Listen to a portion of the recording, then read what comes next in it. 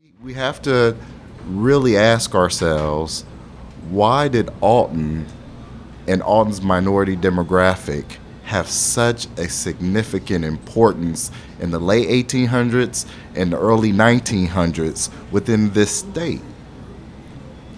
Why? Because we had a chemistry. We had a chemistry within our families. We had a chemistry within our economics.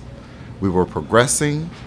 We were moving along the lines of integration. We were developing new political and social trends to where we could be integrated within the rest of the American society. All of that existed right here in Alton, and those families, came through Mexico at a point in time.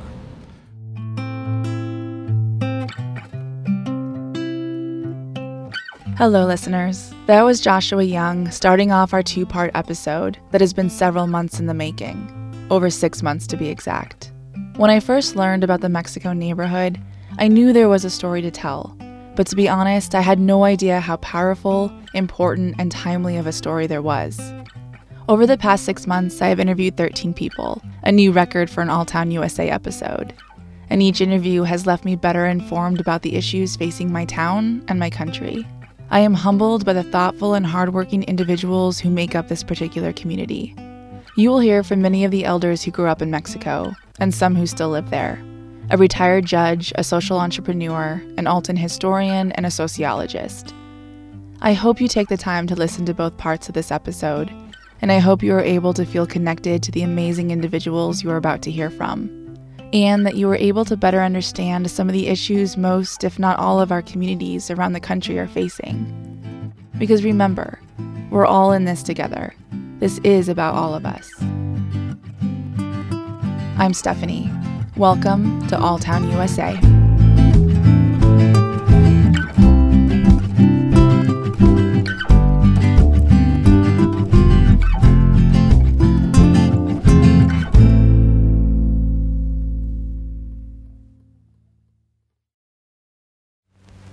General Eisenhower informs me that the forces of Germany have surrendered to the United Nations. Let's begin our story back in the mid-1940s through the 1960s. The Second World War had just ended, and the United States was experiencing extraordinary economic growth. Never in history has the American family known such well-being. And Alton, Illinois was no exception. Standard of living beyond the wildest dreams of anyone who lived a half-century ago. Numerous factories were based in Alton, producing everything from glass bottles to ammunition to steel. And Alton's population was on the rise, reaching its peak in the 1960s. And right in the heart of Alton, just a few blocks up from the river, lies the neighborhood known as Mexico. It was a predominantly black neighborhood full of hard working class families. Now I know you're asking yourself, why is it named Mexico? I asked myself the same thing. Here is Diane Ingram, one of the elders I spoke to who grew up in Mexico. Mexico got its name back at the turn of the century in the 1920s. Mexican immigrants came from northern Spain and Mexico, and they arrived in Madison County. They were looking for jobs to escape from the revolution of 1910 in Mexico. They worked in our factories, the steel mills, the railroads, and they were placed in boxcars. And because of the poor living conditions, a lot of them, once they became financially independent, they moved away. They basically congregated in two areas, Pearl Street and Highland. And so that area was called Mexico. And here is David Patterson, another elder who grew up in Mexico during this time period. But like a lot of the families in the area, my family came from Mississippi. We had other families coming from Tennessee, coming from Arkansas, Alabama, Louisiana. They all came for one purpose, to try to give the kids a better chance than they had from where they came from. And so my dad worked 2 jobs, and a lot of them did. A lot of them worked all the time. It was factories. See, an average person could go to Duncan and the Lead Works, steel mill, Olin. You could earn a living and take care of your family. And you didn't have to have a lot of education, but they were factory jobs. So that was available. It was not a lot of upward mobility because we still had a lot of discrimination, so you could only go so far. Everyone worked. It was a lot of people migrated to Alton because of the industry. And so people had jobs. And Alton was like a middle-income town. You had your grocery store. We had our barber shop, our pool hall, our clubs. We had the hairdressers. We had open market because we had the guys pull in vegetables and fruit on the back of their wagons through the community. Mexico was a good schooling ground. It can prepare you you can live anywhere if you grew up in Mexico, because they had everything. You can go, leave your door open during the day. We never locked our doors, only at night when we were ready to go to sleep. Now where I live at, I lock my door, So it's a change, you know what I mean? But it was a good place to grow up in. We had the church ground where all the kids would go play, and have fun. And that was Carson Ingram, another elder from Mexico who I interviewed alongside Diane. One thing I heard over and over from everyone I interviewed who grew up in Mexico was that almost everyone in the neighborhood was involved in the well-being and discipline of the children in the community. You know that old adage, it takes a village? Well, that was Mexico. And sometimes I would come home and my mother said, "What you doing at so-and-so or this or that?" And I'm like, "Mama, how you know that?" A little birdie told me. So people was on that telephone calling about your son or daughter, whatever, So it was a community. Everybody, it had a underground. The grown-ups did. They was on a different circuit. We was on our own circuit, But they done lived before, so they knew what was up, with their kids. And like Carson was saying, if you acted up, by the time you got home, someone had already notified your parents, and you were in serious trouble. I loved the call and answer. If it got dark and your mom yelled out the door, called your name, you could be 3 blocks away, someone would hear, and they would yell. And they like, Carson, your mother's looking for you. So it was like a community code. And they would tell you, one of the codes, if my mother yelled out, "Diane," okay, I knew, okay, she's looking for me. But if she started with Patricia Diane, I was in trouble.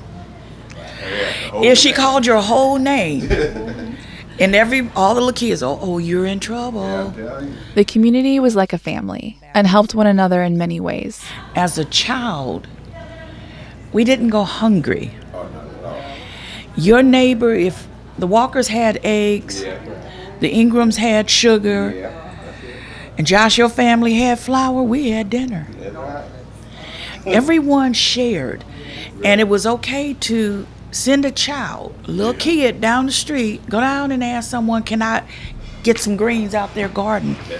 Or better yet, we could just walk down the street and pick an apple off a tree, pick berries, pick greens from the fields. Here is George Terry, another elder from Mexico, and who still lives in Mexico today. I interviewed him alongside David Patterson, who you heard from a little bit ago. David and George are best friends, and have been best friends for decades. And it showed throughout our interview, not just by how they teased each other, but in how supportive and proud they are of each other. I think the main thing that I look at the change in the community is we really had a tight-knit community back in the early 60s, 50s, where now the people have really changed a lot. I mean, most of our parents hunted and fished, and everybody looked out for everybody else, where now it's kind of different people, everybody does their own thing. I think people look also at us being a poor community because there's nothing out there now. But as far as poor, I don't think we really started knowing that we were that poor until we started going to middle schools and mingling with other people, because, we had apple trees, fruit trees, pear trees. There were all kinds of food-free things in the community. I think just to echo on what George has said, the way we grew up, like George has already said it, you really didn't know that you were poor because everybody else was in the same condition. But the thing that we did was, as a collective group, that old book, It Takes a Village to Raise a Child, that's the way we were. I didn't know we were poor. It was like, what did that mean? We never missed a meal. We had 3 meals a day, and I never wore hand-me-downs. So, again, it was just a matter of trying to help one another. The stores that were in the area, at that time we had Natalie's and Goldman's Market. Now, these were neighborhood stores.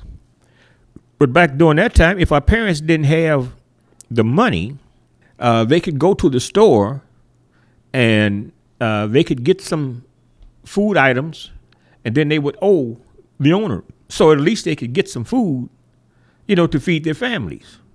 So again, that was made for a lot of cohesiveness as far as us getting together and sharing with one another. And Sunday was huge in the black community because you had your Sunday dinner. Everyone made a big Sunday dinner, and it was really nice when you would go to church and we would all bring the basket and we share.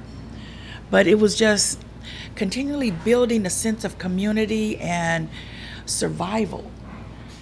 Next is Faye Walker Taylor, who I interviewed with Diane and Carson.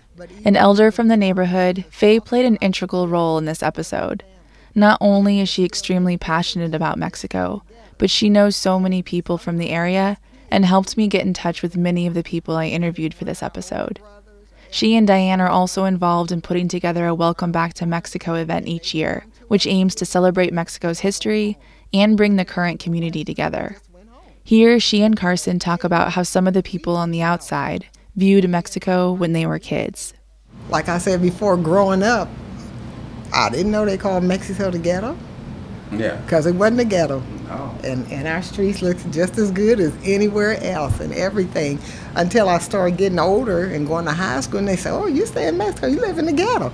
No, I didn't know it was the ghetto. Yeah. So, we didn't carry ourselves as the ghetto. No. Because of the love in the community and the morals and the standards we had.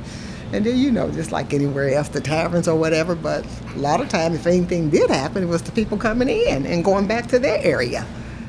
It was a great place to grow up in. It wasn't as bad as people thought it was. Matter of fact, me and a friend, her brother, we was just talking. He said, man, you remember the time that we couldn't hardly get a girlfriend on the outside because they said we weren't going to be about nothing because we from Mexico, And so that was a lie, but that's the reputation that it had, I asked them what made Mexico have such a strong community and how that strong sense of community impacted them. Morals that people had. People, families. So the parents, yeah, they raised us, they washed out. That's where we got it from. We didn't get it on our own. You could take it anywhere in the world and use those basic, and you could survive. So even if your parents had to work 2 jobs to send you to school, they did whatever they needed to do. And that's what we witnessed, that work ethic, the ethic of sharing and community. But the thing was that we grew up knowing that the foundation for our living, our folks had come here so we could have a better chance, and they wanted us to be involved in doing positive things. It was also clear that religion and church were integral to the strength of the community. I think the church was involved in helping us also. I think some of the young people today, perhaps, they don't have that same foundational ground that we had coming up. But it's the foundation of the church and families pulling together, helping one another. You need a cup of sugar. Go with so-and-so house, see if you got a cup of sugar for me.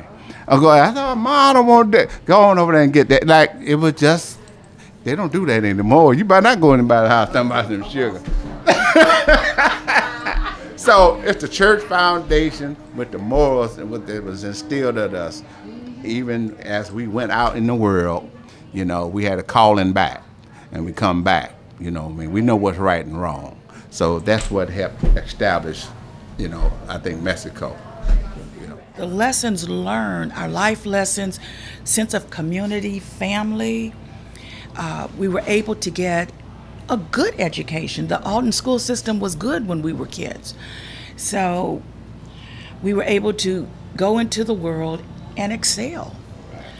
And there's so many wonderful stories of people coming out of Mexico. David echoed Diane's feelings about education, and not just the importance of getting a good education, but of having teachers and mentors who were dedicated to helping their students succeed. I remember when I was going to school, we were out in the hallway. We were goofing off, me and some of the guys. And this counselor, this was at Alton High, and she saw me, and she motioned for me to come inside so she could talk to me. And I went in the room, and she said, Dave, now I know you know better. You shouldn't be goofing off like you doing. And there's a lot of things that you could do that would be much better than that.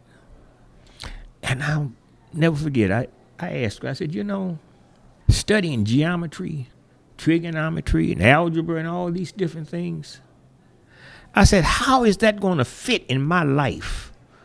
When I was, at that time, 16, 17 years of age, something like that, trying to learn, I said, am I going to be going out utilizing geometry, trigonometry, and algebra, different things?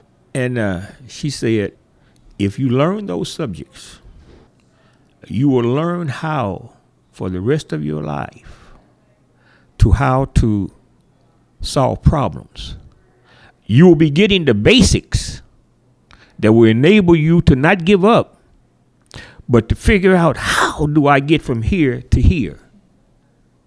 And that's just something that I picked up that I think some of the teachers tried to import into me and all of us, that there was a better future if we work and strove for it. You know, and everybody did it different ways. Everybody got different ways, but education has always been so important. It's been a real integral part, as well as the teachers and everything that try to instill in us a sense of purpose. And I think that's one thing that really is devastating, to see a lot of young people without a sense of purpose. See, and if you don't have a good identity about yourself, a sense of purpose about yourself, then how can you respect someone else? So how do you instill that in a young person so that they'll want to prosper and do something positive? George brought up another individual. Don't forget Jimmy Wilson, who made an impact outside of school. He started the Middletown Center. The Middletown Neighborhood Center was located in the heart of Mexico. Both George and Faye spoke highly of this center, which provided children a place where they could get help with homework, learn job interviewing skills, receive etiquette lessons, and of course have some fun. They threw block parties, dances, took kids to plays and nearby festivals. But sadly, a lack of money forced it to eventually close the doors. But like Jimmy Wilson, George recognizes that there were a lot of people in the area that made an impact on him and his peers. And then you looked up to great successes, like, Walter Porter, who lived right across the alley, brain surgeon. His brother Eddie Porter, a dentist. Those people, Ed Krumer, outstanding basketball player. All of those people played a part in the lives of us, helping us know who we are, and where we came from. So we had some mentors that were interested in our well-being and would challenge us to do what was right. So, yeah, I recall that distinctly. But those were some tough times. And even our time in high school, we encountered some some difficult times. Dealing with race? Dealing with race. I mean, it's no ignoring it. But we thank God that we were able to get through it. I asked George and David to talk more about how they had to deal with race growing up and the impact it had on them. But I think as you move up, you run into different things and you start to realize that you aren't getting the same things that everybody else is getting. I mean, I remember when I went to college. I got a scholarship to college, played basketball. I realized I'd sit in classes where there'd be 2 or 3 blacks in the whole class. That was kind of odd. We eat in the dormitory. There's only about 2 or 3 people eating in the dorm.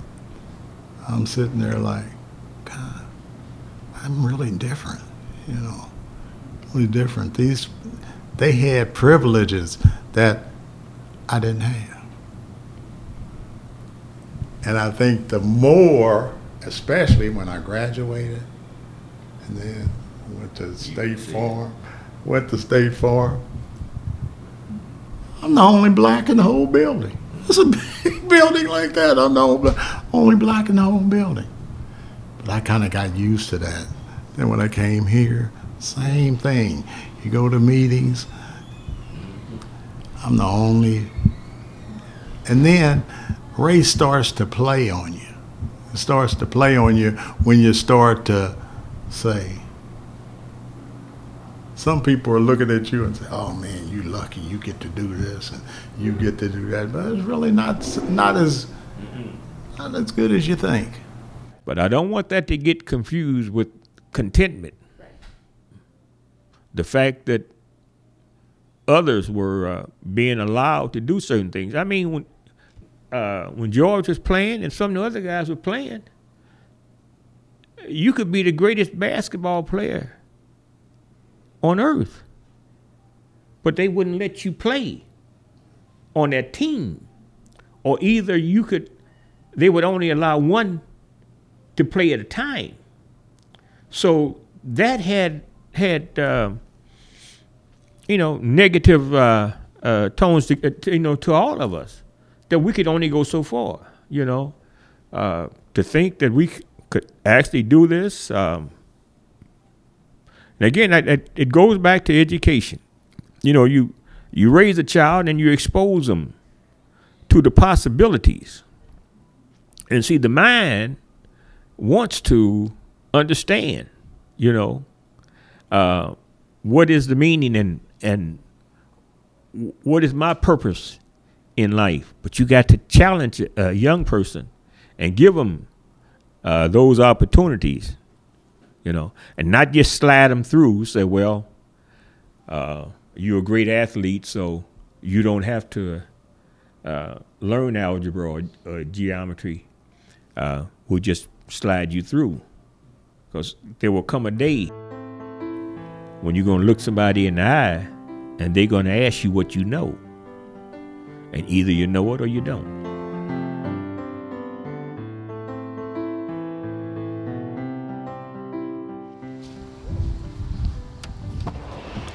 Hello.